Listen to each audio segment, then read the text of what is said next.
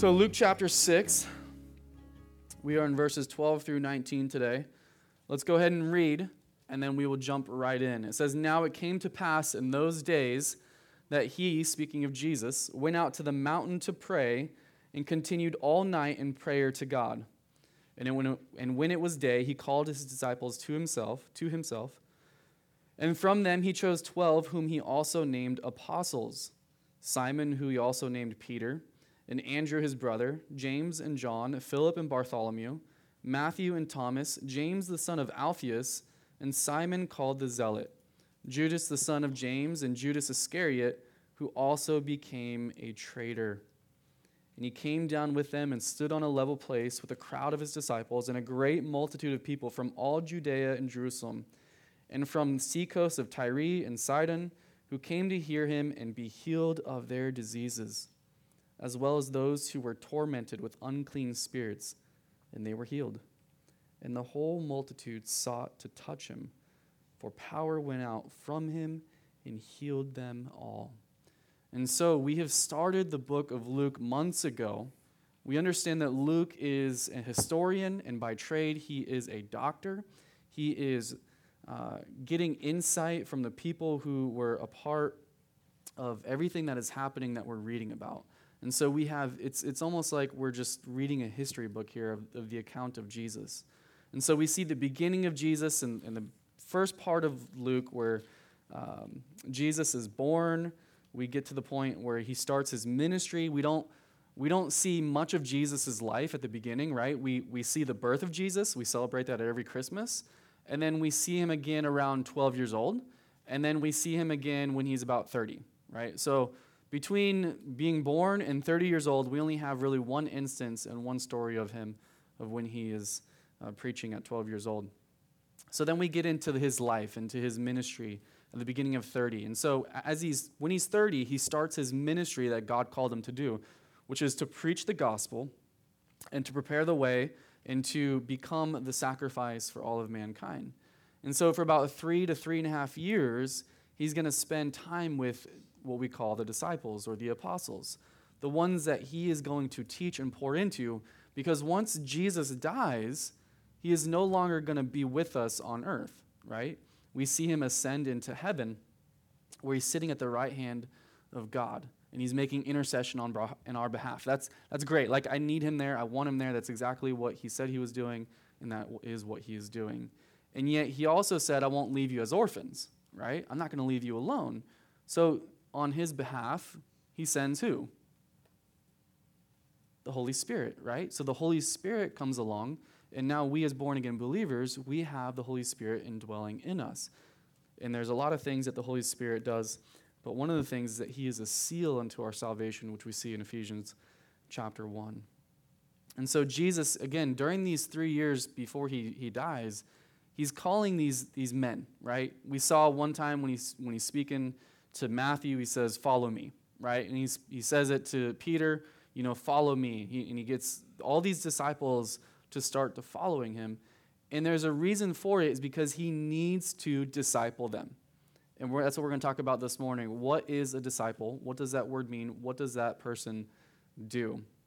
And it's important because Jesus was leaving, and so he needed men. He needed good men who were full of the Holy Spirit, who were able to lead, who were able to make more disciples, right? That's what discipleship is about. It's making disciples who can make disciples who can make disciples. Because if you think about it, the church, when it all starts with Jesus because he's the head, and then he calls these 12 leaders.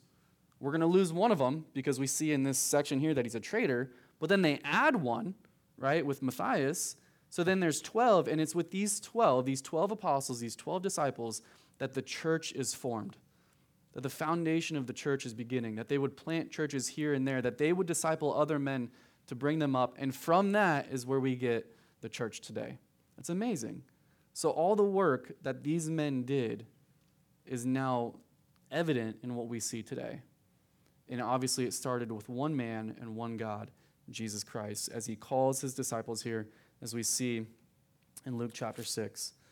So it says in verse 12 that it came to pass in those days that he went out to the mountain to pray, and he continued all night in prayer to God. I don't know what it is, but usually like the nighttime is sometimes just like the hardest times that we go through. And sometimes it's the time where we are not at ease in our spirit and where God is calling us to pray. And so Jesus goes and he leaves the multitudes, right? He leaves his disciples so that he is one-on-one with God the Father. Now you may be thinking, why does Jesus have to pray?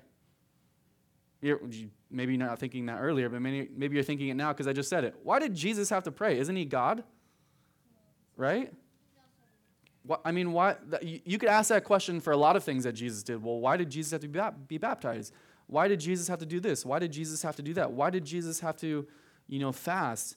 All these things of why did Jesus have to do it? One of the things that we can come up with is that Jesus wanted to. That Jesus was not only God, but he was also man. And he did a lot of the things that he accomplished on earth as a man, right? He did a lot of things on earth so that we, as men, as humans, women, men, that we can relate to God and that God can relate to us. So we continued all night in prayer, all night. And this word here, continued all night, there's a Greek word for it, which I cannot pronounce to you. But it is a word that you only see here with Luke, as Luke is writing it, a word that medical writers would use for staying up all night with a patient. And when you guys become parents, and all of you are children, right? When your kids are sick, and thankfully I have a wonderful wife and mother to my kids who does this, because I'm horrible at night because I'm tired and annoyed and cranky. But when your kids are sick, sometimes you got to spend all night up with them, right? And so when our daughter's sick, when our son is sick, my wife is really good at that. And Luke understands what this means as from the medical aspect of it, staying up all night with a patient. So Jesus is staying up all night for one specific thing, not because he's sick, not because he's helping somebody get over a sickness, but because he is seeking the Lord, he is seeking God the Father for answers. And I believe if we read this in context correctly, that we can understand what he is seeking God for.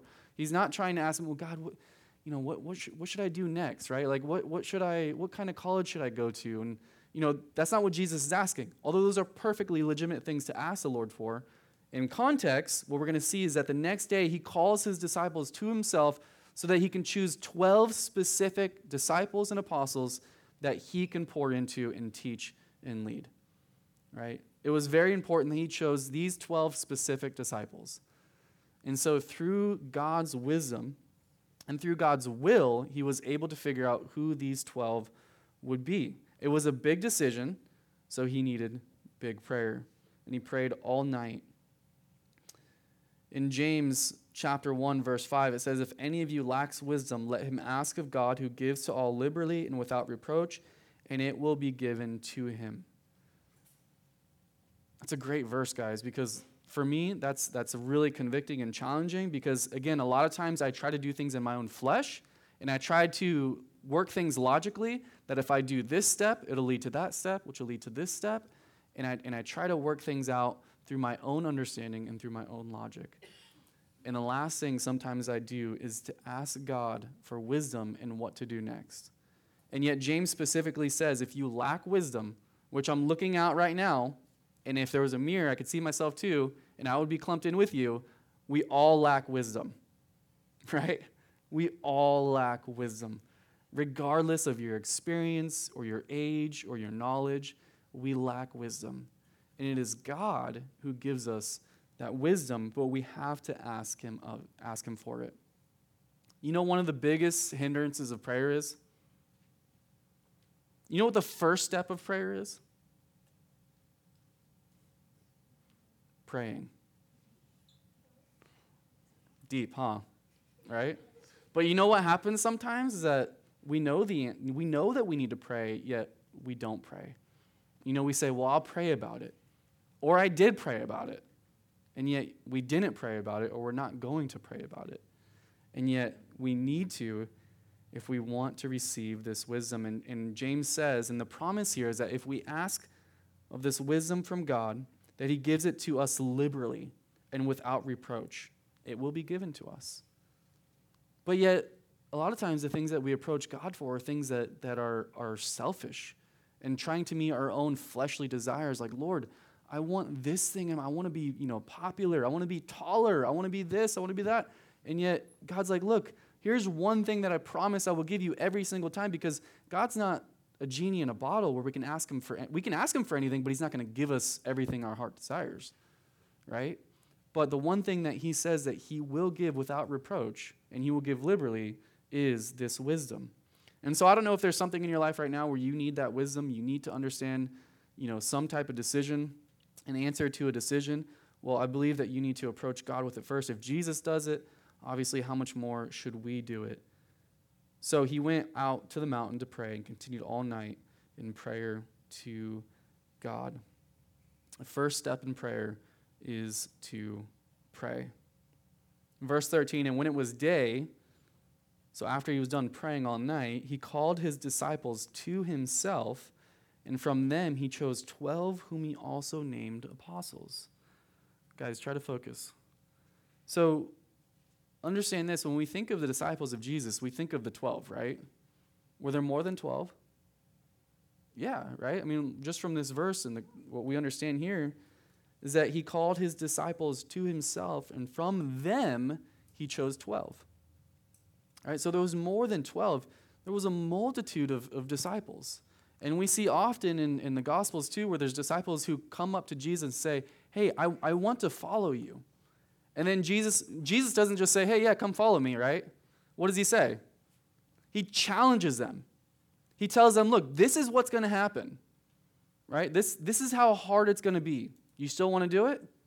No, I don't want to do it, right? We've got the guy that didn't want to give up his riches, right? Jesus said, we'll go give it to the poor. And he's like, well, he went away sorrowful because he was rich. He didn't want to give it up to follow Jesus.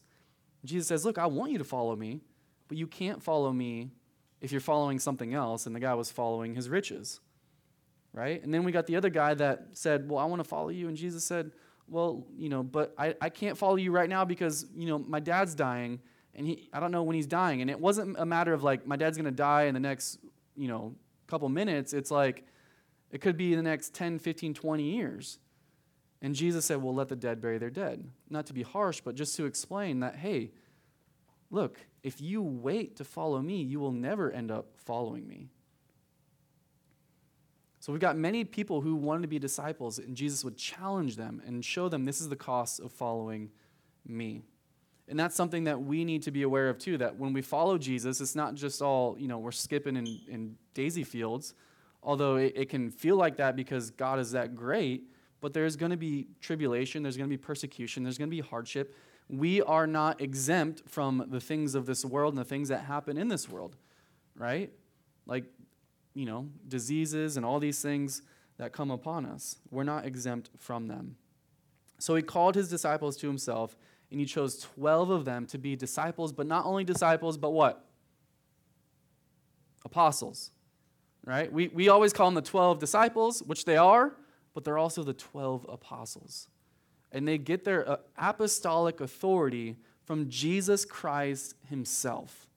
It's not something we see today because Jesus himself is not here appointing apostles. This is something that was very unique and specific to these 12 apostles, plus a couple more that were encountered Jesus, and Jesus specifically gave them this title and this ministry.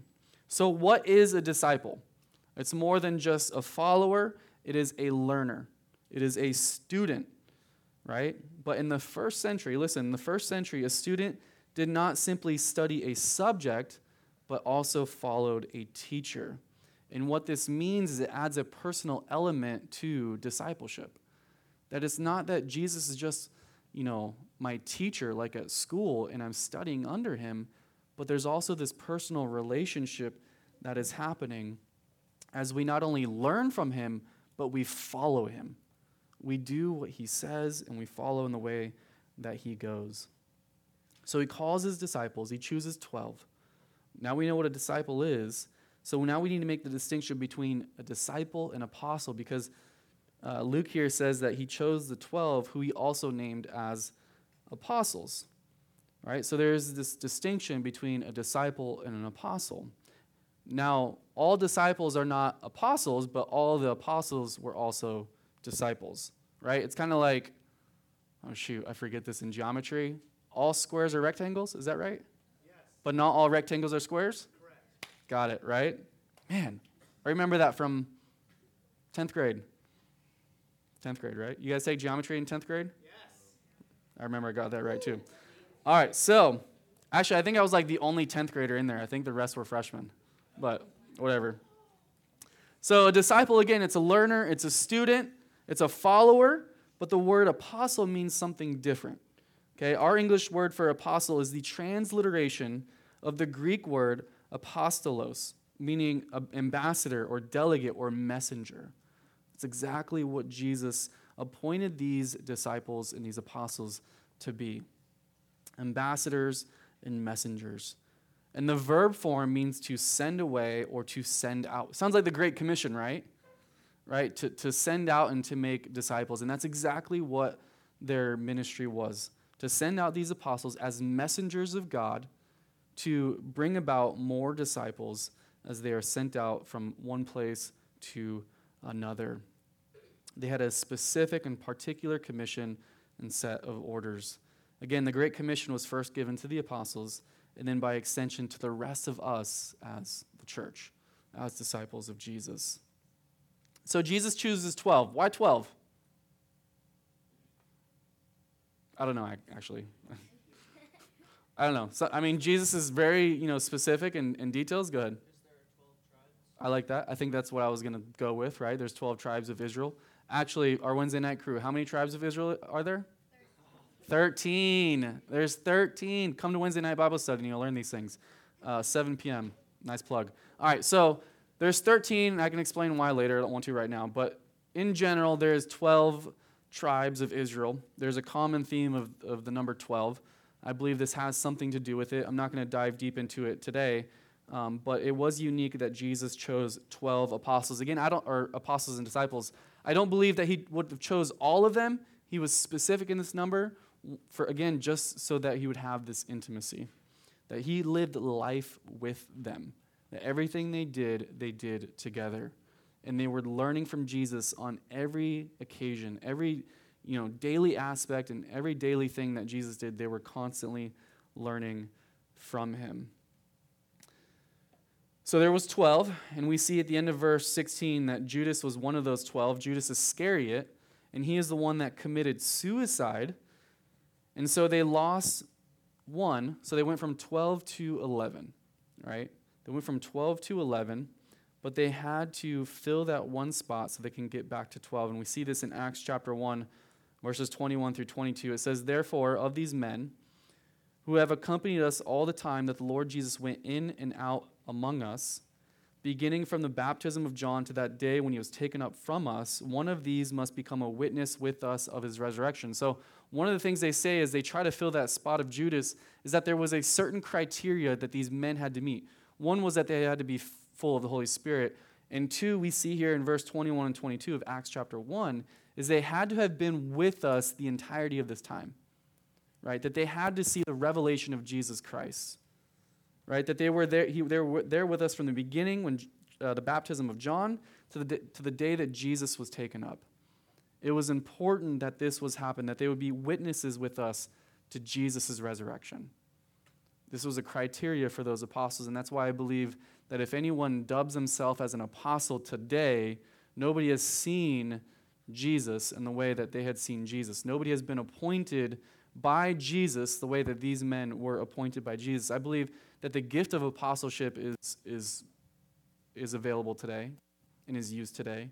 But the way in the sense of these unique apostles were chosen and given this title, I don't believe it's around today. So he chooses these 12. Let's look at each one. Verse 14. Simon, whom he also named Peter. He's probably the most famous one, and we'll talk about each one. Andrew, his brother. James and John. Philip and Bartholomew. Matthew and Thomas. James, the son of Alphaeus. And Simon called the Zealot. Judas, the son of James. And Judas Iscariot, who also became a traitor. And every time I'm studying the word, I think, man, it would be so nice if all these men just had different names. right? Or if they weren't just like so close to it, because it gets confusing to understand what James is it, right? There's like 3 different James, there's 3 different Johns, there's, 3 different Thomases. I'm just making stuff up. There's 2 different Judases, right? There's Elisha and Elijah. I mean, like, really? Like, you couldn't have given them like completely separate names to not confuse, dyslexic people or just common sense, like understanding people? Because I get so confused with that. But, I mean, it's common, right? Look at this room. There's probably multiple people in here, with the same name. The most common name is like probably Joshua. There's only one Josh in here. Man, usually it's common. But, all right. So Simon, that's the first one we see. Simon is chosen as one of the first disciples and apostles of Jesus. His name is also Peter. Well, that's good. So now we have a name, but now you change his name. Now you're making it more complicated, right? His name's Peter. Jesus changes his name. We see this often throughout Scripture. We saw with Abram, right? Abram's name was changed to Abraham, right? So oftentimes we see, even from the very beginning, that names were changed, and their names were able to fit who they were. Oftentimes their personality. And Simon's name is changed to Peter. Now, why Peter? Anybody know? It's in Scripture, yeah. Because Peter was supposed to show the way to the rock with Jesus. Yes, perfect. So Peter means rock. Exactly. It means rock, right? And Jesus says, "It is upon this that I will build my church," right? Upon this rock, right? And so Peter is one of the leaders of these 12. His name means rock. Jesus switches it to Peter. He was a fisherman, right? We've studied this already. We saw this as Jesus called him as he was a fisherman. He's from the city of Bethsaida, but eventually was living in Capernaum, and that's when Jesus found him. We saw that story earlier on. He's the apostle and disciple that we know best. He is most often seen in Scripture compared to anyone else. As we look through these 12, some of them we don't really see anymore. We don't know more than just really their name. He seems to be the disciple that speaks up most often, right? He's very bold, let's say, very bold. Even interrupts Jesus at times, even rebukes Jesus, right? Like that's a pretty bold thing to do, to try to rebuke God, a perfect man, a perfect God. And he seems to be the leader of these 12. Obviously, Jesus is the leader of them all, but when it comes to the man aspect, he seems to be the leader. So then we get into Andrew. So we got Peter and Andrew, his brother.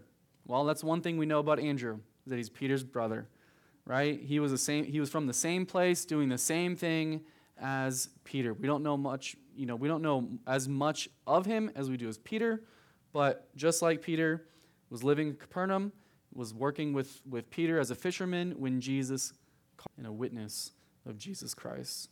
James is more than likely not the one that wrote the book of James. The one that we believe that wrote the book of James is actually James, the half-brother of Jesus. So this James is more than likely not the one that wrote the book of James. So now we get into John, the brother of James, the younger brother. Fisherman as well, just talked about that. John was known as the beloved disciple, right? Because he called himself the disciple whom Jesus loved, right? We see that in the book of John. He also wrote the book of John, right? He founded 6 churches in Asia, or what we would call modern-day Turkey, including Smyrna, Pergamos, Sardis, Philadelphia, Laodicea, and Thyatira. He was exiled at one point to an island, and the island was called Patmos, where he recorded the revelation of Jesus Christ, where we get the book of Revelation, which was written also by this man named John. John was unique from the other disciples, as he was the only one who was not killed. He was the only one that did not die a violent death. Philip. Now we get into Philip and Bartholomew. Philip was also from the same city as Peter and Andrew. We see this in John chapter 1, verse 44. When Jesus called Philip to follow him, Philip went and found Nathanael. I don't know if you guys remember this story. And he told, "Hey, man, the Messiah is here. We found him, and he's from Nazareth." And Nathanael responds and say, "Well, that can't be, because nothing good comes from there." Right? Now, this is not the same Philip that evangelized the Samaritans and the Ethiopian eunuch that we find in the book of Acts. So then we get into Bartholomew, who is also known as, anybody know? I just said his name. Nathaniel, right? He's also known as Nathaniel, which we see in John's Gospels. He was there at the very first miracle that Jesus did. You guys remember the first miracle? Turn water into wine, right? At the wedding feast in John chapter 21. He was, or I think it's John chapter 2. And he was also a fisherman. So then we get into Matthew. We've already seen Matthew, right? Matthew is what's his job? Or was? Tax collector. His name is also? Starts with an L? Levi. Yeah, he's also called Levi, and he was a tax collector. Now, again, we've got these group of people coming together from, some know each other, some don't. And here's Matthew, who's a former tax collector that a majority of Jews hated. He is also the author of the book of Matthew, and he was born in Nazareth. Then we get into Thomas. Thomas, we sometimes dub him what we call Doubting Thomas, right? I kind of like to call him not Doubting Thomas, but Unbelieving Thomas, because he did not believe that Jesus had rose from the dead when all the other disciples saw it, and somehow he was off getting the pizza or something and missed it when Jesus appeared to them. And they're like, dude, no, really, we just saw Jesus. He's like, yeah, right, guys, right? You're pulling a fast one on me. He's like, I will not believe it until I see and am able to put my hand and touch his wounds, like put my finger and touch his wounds. He is also a fisherman, right? And he's also a man of courage. He's bold, and he always asks the questions that, I feel like we would always want to ask, but we're not bold enough or courageous enough to ask, and yet he is the one that does. In John chapter 11, verse 16, we see the courage that he has in following Jesus as his disciple. It says, then Thomas, who is called the twin, because he's also a twin, I don't know who his twin is, but he's a twin, and said to his fellow disciples, let us also go, that we may die with him. Right? He's bold, he was courageous. The other guys probably heard that, and they're like, I don't know about that. Just let him go on his own, and we'll chill right here, right? But what we see, even as they were fearful, and they were scared and even doing and following these things, and that even when Jesus was crucified, they all scattered, right? That eventually, from history, what we come to know, besides James, we know that he was murdered. The rest of them we see also were murdered, except for John, because he died just as an old man, that they all died a martyr's death. That they were all bold and courageous enough to follow Jesus in his footsteps. All right, so then we get into James, the son of Alphaeus. He is known in church history as James the Less, basically just to distinguish between the different Jameses. Right? So we've got the James, the son of Zebedee, James the Less, or James the son of Alphaeus, and then we've also got James, who is the half-brother of Jesus. All these different Jameses.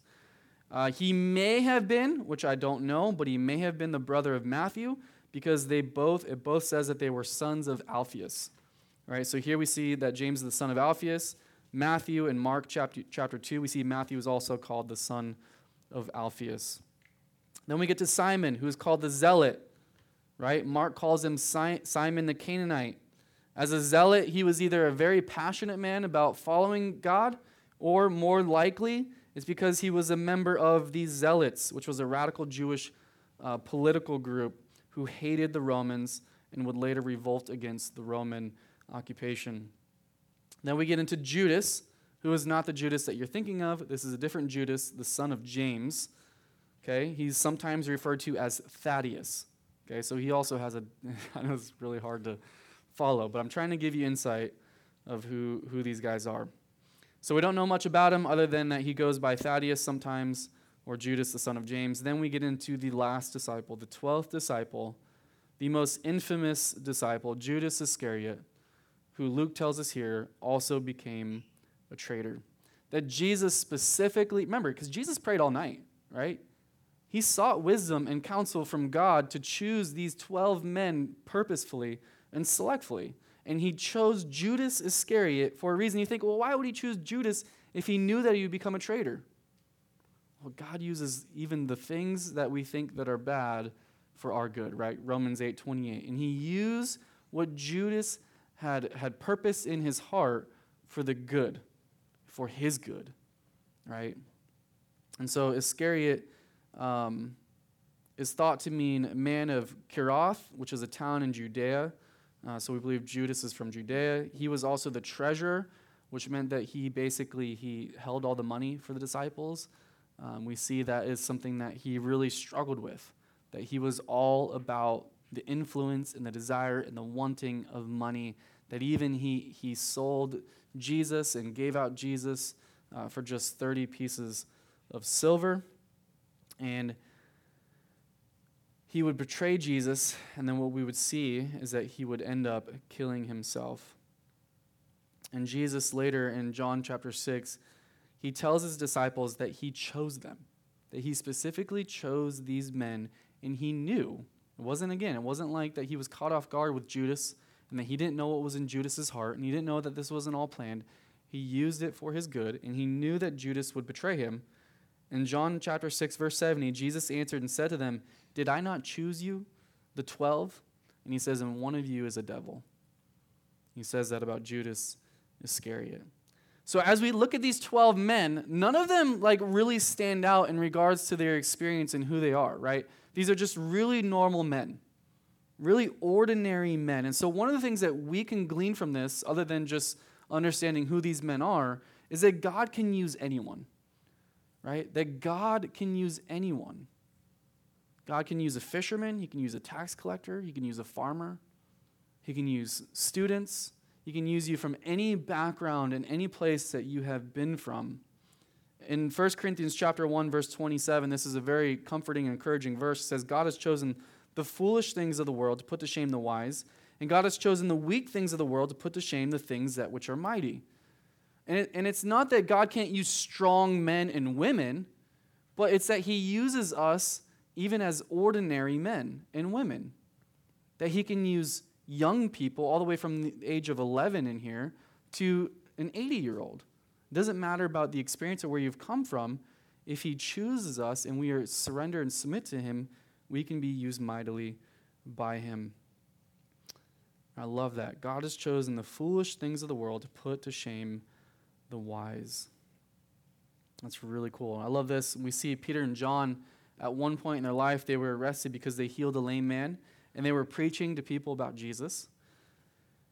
And they gave a brief and bold explanation about what they had just done, and they had proclaimed that salvation could only come through Jesus Christ, which he is the only way, there is only one way. And it was through Jesus Christ whom they had crucified, which he was the way to salvation. And Luke records in Acts chapter 4, in verse 13, it says, "Now when they saw the boldness of Peter and John in regards to this situation, and they perceived that they were uneducated and untrained men, they marveled. And they realized what? That they had been with Jesus." How cool is that? How awesome. To me, that's really cool. Because for my position, I'm considered a pastor, but in reality, there's only really one pastor of a church, and that would be our senior pastor. And he's the one that leads the earthly flock, which is us. But ultimately, he submits to Jesus. So really, Jesus is our pastor in a sense. So I just have this title and this position just because it gives us a simple understanding of my role. But in reality, But what has happened is when I was given this role, I had many people come up to me and ask me, "Okay, so where'd you go to school?" I'm Fuquay High School, right? No, but what seminary? Where'd you get your degree? I'm dude, I don't have a degree, right? And not that I'm this, spokesperson for the uneducated and untrained men and that I'm the best of them. No, but the point is that God can use anyone. And God will use you if you submit to him, regardless of your training and your knowledge and how good you are at public speaking or how good you are at talking to people one-on-one or this or that. God can transform you and use you. He can even use the things that you think aren't good, he can use for his good, right? The things that you think are quirky about you, God doesn't necessarily need to change them. He can use them You just think that they're bad things. And so God used these men, and they marveled at them because they were like, well, these are untrained, uneducated men. They're looking at them, they're like, man, isn't that the fishermen? But yet they're speaking with such power and authority. And it says they realized that they had been with Jesus. I mean, like, what an amazing thing for somebody to realize. That they were able to do these things and say these things and understand and believe in God because they had been with Jesus. And so, again, if we surrender to Jesus and we are with him, that is better than any, formal education that you can get, any seminary, any degree, anything. Now, I'm not saying those things are bad. Go ahead and do them, whatever. But they will mean absolutely nothing if you have not been with Jesus. And that's what I'm trying to get at. And that's something that we have been studying for the past few weeks in regards to the difference between religion and Jesus and being in a relationship with Jesus and being with Jesus. And you're thinking, well, how can I be with Jesus? They got to hang out with him every day and eat lunch and have dinner and all these things. I haven't been able to do that. Well, one, we received the Holy Spirit, right? So we're already unified in that aspect that who can know the things of man except for the Spirit of man? Who can know the things of God except for the Spirit of God? But we've been given the Spirit of God. So we connect with God in that way, and the other way is simply through his word.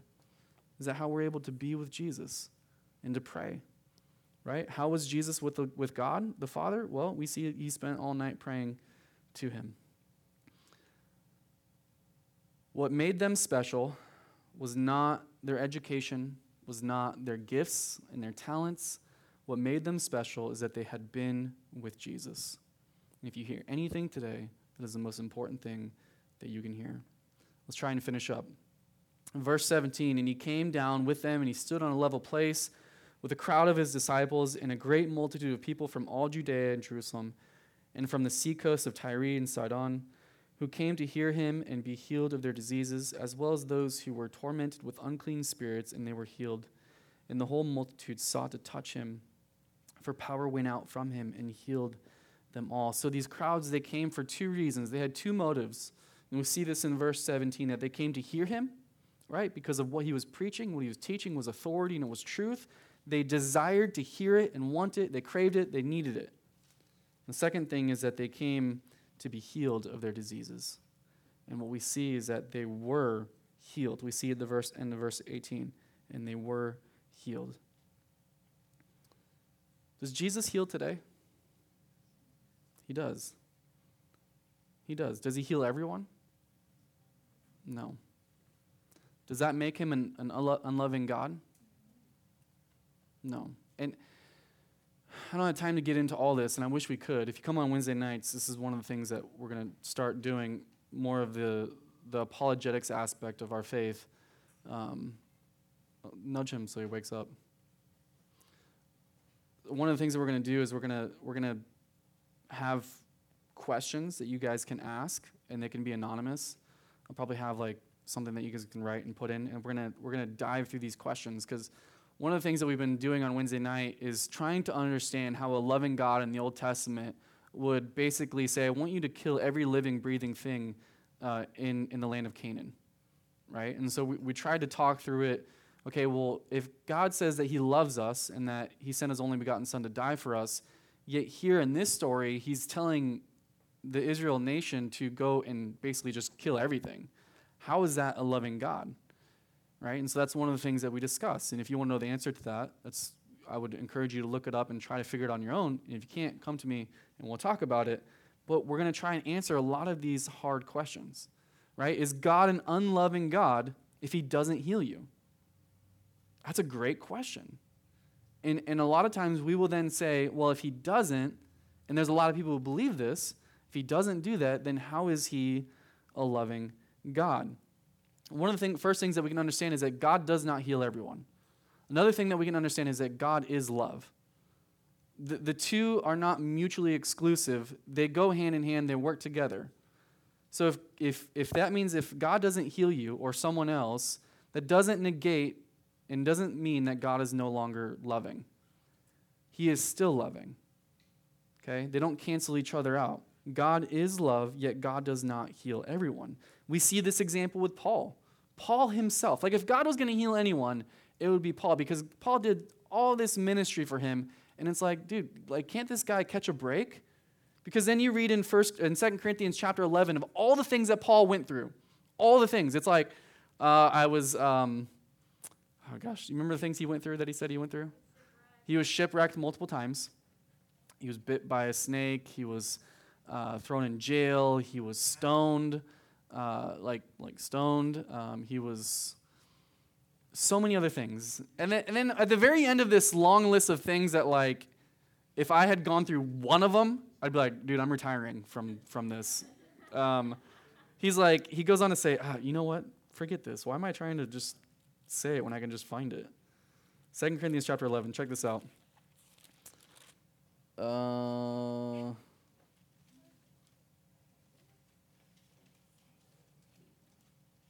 Right here. In verse 23, are they ministers of Christ? I speak as a fool. I am more. In labors more abundant, in stripes above measure, in prisons more frequently, in deaths often. From the Jews 5 times. Okay, 5 times I received 40 stripes minus 1. So 39, whippings. 5 times he received that. 3 times I was beaten with rods. Once I was stoned. 3 times I was shipwrecked. I mean, like, after the second shipwreck, I'm like, no more boats. A night and a day I have been in the deep, right? In journeys often, in perils of waters, in perils of robbers, in perils of my own countrymen, in perils of the Gentiles, in perils in the city, in the perils of the wilderness, in perils in the sea, in the perils among false brethren, in weariness and toil, in sleeplessness often, in hunger and thirst, in fastings often, in cold and nakedness. I couldn't even just take the cold. And then he goes on to say this. Besides the other things, what comes upon me daily, just the daily things that he had to go through. Right? I don't even think he listed everything because he couldn't even keep track of it all. And yet we get into chapter 12 when he then explains that he has what he calls this thorn in the flesh. We don't know exactly what it was. And I love that because then, if he had said, man, I really struggle with heartburn, right? Then it's like, okay, well then all of us who don't struggle with this heartburn, we couldn't relate to it. And yet Paul doesn't say what it is. He says it's this thorn in this flesh. And he gives this great insight to as to why God doesn't take this thorn in the flesh, whether it's some type of chronic illness or disease or disability. God doesn't take it away for a reason. And we see this in chapter 12, verse 9, or you actually see it in verse 8. We said, concerning this thing, I pleaded with the Lord 3 times that it might depart from me. So he brought it to the Lord, which we should do. Our prayer doesn't change God's mind, right? Our prayer, more often than not, is there for us to change us. And so he gets his answer that God is not going to take this away from him, but God told him and said to Paul in verse 9, my grace is sufficient for you, for my strength is made perfect in weakness. Now, for any of you that have gone through some type of ailment and disability or anything, there's 2 ways of approaching it, two perspectives of either, God, you hate me, you've given this to me, I'm going to reject you.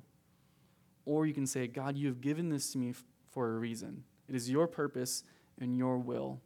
And through that time, you realize that God can strengthen you through the grace that he has given. That now that I'm at this point where I can't do anything, doctors can't do anything, the only thing I can do is to rely and trust in Jesus. And more often than not, we would not get to that place if we hadn't gone through this certain type of thing. But that's not also to say that God won't heal you. God can. God is able. And we see it often throughout Scripture, and we see it often even today. It says, therefore, most gladly I will rather boast in my infirmities, that the power of Christ may rest upon me. Therefore I take pleasures in infirmities and reproaches and needs and persecutions and distresses for Christ's sake. For when I am weak, then I am strong. Look, Jesus Christ is the same yesterday, today, and forever. James chapter 5, verse 13 and 16 says this, is anyone among you suffering? Let him pray. Is anyone cheerful? Let him sing psalms. Is anyone among you sick? Let him call for the elders of the church and let them pray over him, anointing him with oil in the name of the Lord. And the prayer of faith will save the sick, and the Lord will raise him up. And if he has committed sins, he will be forgiven. confess your trespasses to one another, and pray for one another that you may be healed. The effective, fervent prayer of a righteous man avails much. Now, I'm running out of time. One of the things about sicknesses is that sickness and disease don't come upon us because of your sin, right? Now, how do I explain that?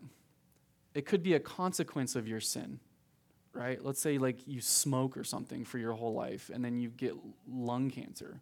Well, where do you think that came from, right? Probably you're smoking. But we know that your sin, like sin in general, you don't receive a sickness or disease because of sin. We see this example with the man that was blind, and the disciples said, well, is he that way because he sinned or because of his parents' sin? And Jesus said, by no means. He says this man was this way because so that the works of God could be revealed in him, right? So sometimes these infirmities and these things that we have, they are used for good, but they don't always come about because of sin. And we're not always healed because we have a lack of faith either, right? We could have all the faith. We have the most faith out of anybody in the world, yet if it's not God's will, our faith can't change his will, right? So just because you prayed and it did not come about the way that you wanted doesn't mean that you lacked faith, right? But we are to ask in faith. And if he hears us and it's in his will, he can and he will heal. Does not mean he is not a loving God. He is a purposeful and righteous God, and there is a reason, and we don't always understand the reason. When it comes to these hardships, guys, because you will go through them, you may be going through them, one of the things I can encourage you with is that there will always be questions of why. Like, why, God? Why did you have to let this happen? Why do I have to have this? I don't know. Maybe God will reveal to you. Maybe he won't. One of the things that you need to rest on is the things that you do know about God and not trying to be caught up in the things that you don't know. Because there is a lot of mysteries to who God is because of our finite being and who we are. And some things that God hasn't completely revealed to us because it's not necessary for us. So rest in the things that you do know and the things that God has revealed to you about himself. We know that he's a loving God. Let's start there. So let's pray. Father, we thank you for your word. Lord, we thank you for just meeting us here. Lord, I pray that you would continue to speak to us after we leave this room. Lord, that you would use us for your glory. Lord, that you be with these kids as they make their ways throughout the school year and their schools, their jobs, their sports. Lord, that they would be courageous and bold and stand firm in their faith and for what is right. And Lord, I pray that you would use them mightily. Lord, I pray that you would continue to mold us into your disciples, that we'd understand more and more about you and fall more and more in love with you. Lord, we thank you for revealing yourself to us, for redeeming us. I pray that you be with us as we go through our discipleship course and that you would just be glorified through it. So, Father, we thank you. In Jesus' name, amen.